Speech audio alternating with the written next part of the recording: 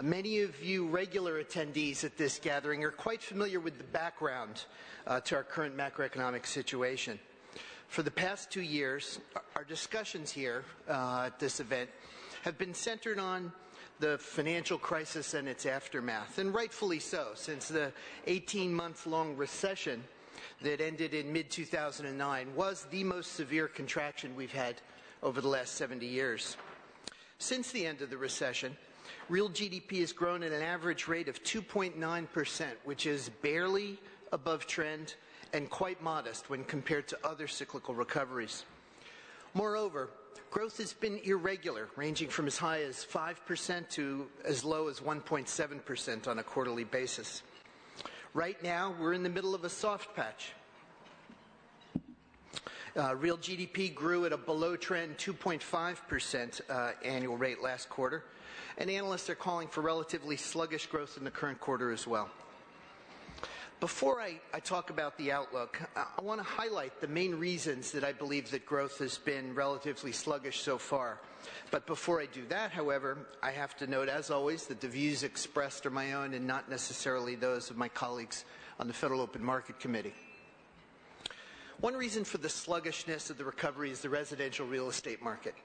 The 10-year housing boom that began in the mid-1990s resulted in significant overbuilding in many regions of our country. As a result, there are a large number of vacant homes that potential homebuyers may well see as reasonable substitutes for new construction. The overhang has dampened housing activity in many local markets, and it's kept housing starts barely above 500,000 units at an annual rate. And as a result, residential investment has failed to make a positive contribution to growth thus far. This contrasts with two other very severe recessions of the past 60 years, in which residential investment increased by an average of 40% in the year following, in the year of the recovery, the first year of the recovery. Given the significant legacy of overbuilding in the U.S., overbuilding that was unique to this recession, I think, I do not expect housing to contribute significantly to growth at all over the next 2 years. I'll be referring back to these two severe recessions in our history from time to time, just to give you a bead on just how sluggish this recovery's been. It's the 1974-75 recession and the 1981-82 recession.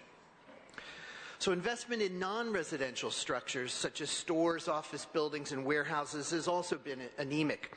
Spending in this category fell 18% during the recession and 17% after the recession, and has taken off 4/10 from GDP growth. But that's par for the course. This is typical of a recession to see non-residential investment, which normally lags a rebound in overall economic activity by a substantial amount.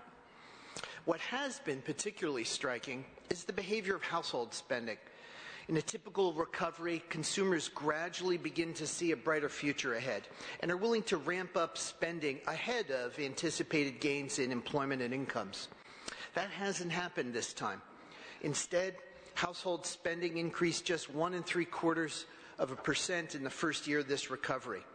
In contrast, in each of the other two severe recessions I referenced, household spending grew by an average of 6.5% in the first year of expansion and added more than 4 percentage points to GDP growth. Thus, a major part of the relative weakness of this recovery can be attributed to the cautious pace of household spending.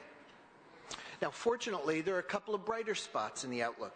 Business investment in equipment and software has grown 20% in real terms since the end of the recession, and there are good reasons to expect that growth to continue.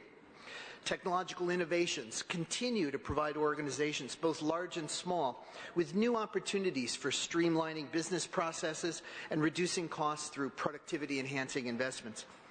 Moreover, the cost of capital is relatively low for a large segment of corporate America, and funds appear to be relatively available for creditworthy firms. All these factors are likely to continue to encourage new business investment going forward. Investment hasn't been the only bright spot, though. Exports of goods and services have grown 16% since the end of the recession, adding 1.75% to GDP growth.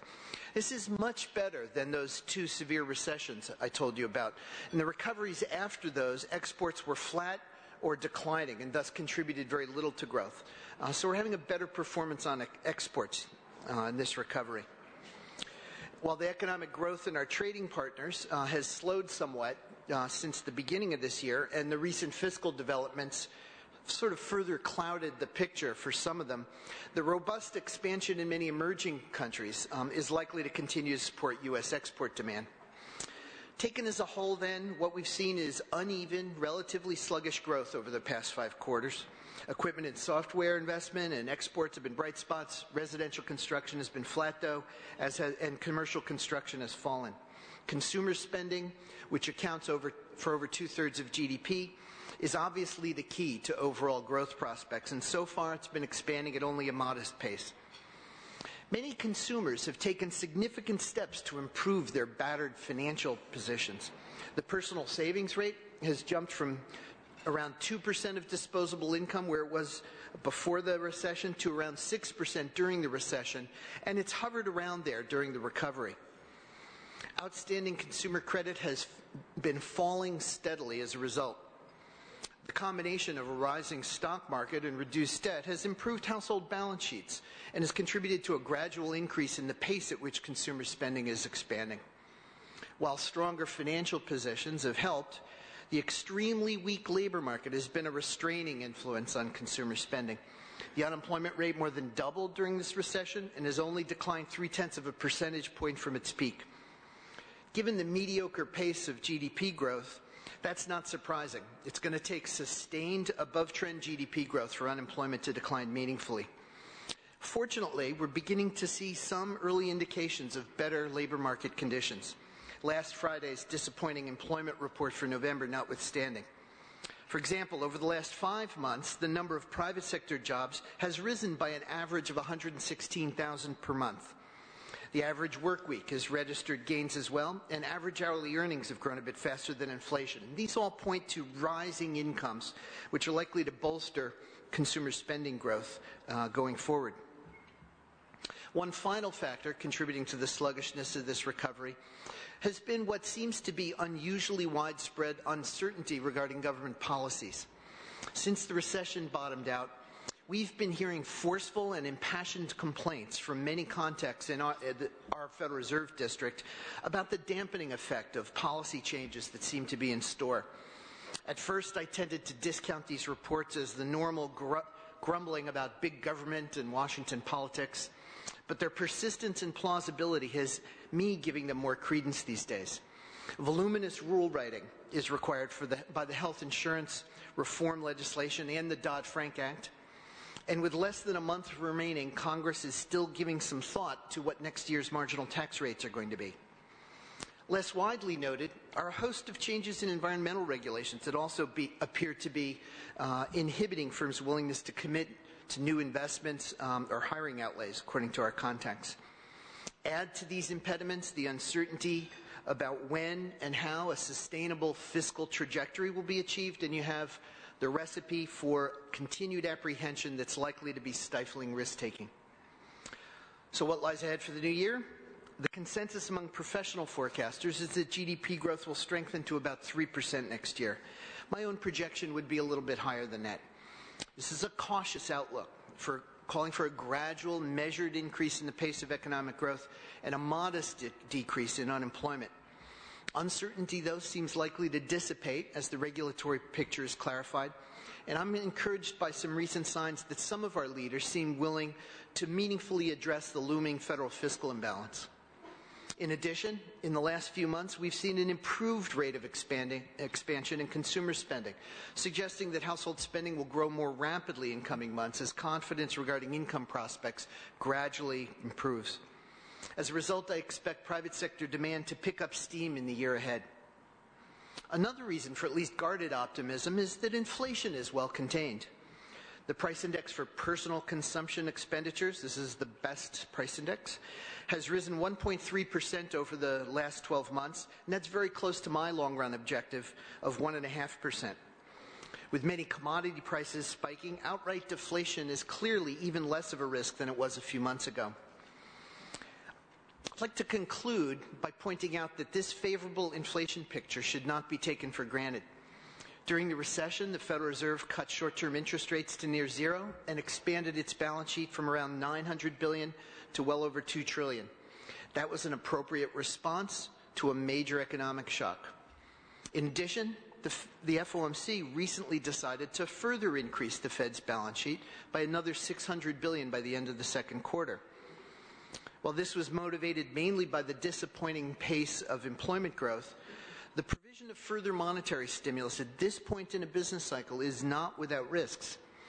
Historical experience, including the inception of the Great Inflation in the 1970s, suggests that central banks should be careful not to steer monetary policy off course by targeting the unemployment rate. Moreover, if growth picks up next year, as I and many other FOMC participants expect, the precautionary demand for liquidity by households, firms, and banks will diminish. At some point, we are going to need to respond by reducing the provision of liquidity to the banking system to prevent inflation from accelerating, as it often can when a recovery picks up steam. Further balance sheet expansion now could require more rapid balance sheet reduction later on, complicating the withdrawal of monetary stimulus when it becomes necessary to maintain price stability. It's appropriate, therefore, that the Federal Open Market Committee, in its last statement, committed that it will, and I quote, regularly review the pace of its securities purchases and the overall size of the asset purchase program in light of incoming information and will adjust the program as needed. As we navigate the monetary policy challenges in the months ahead, I remain convinced that the fundamental economic prospects for our country remain bright. If we can make sufficient progress on the other economic policy challenges we face, I believe we can restore confidence in rising standards of living for generations to come. Thank you very much.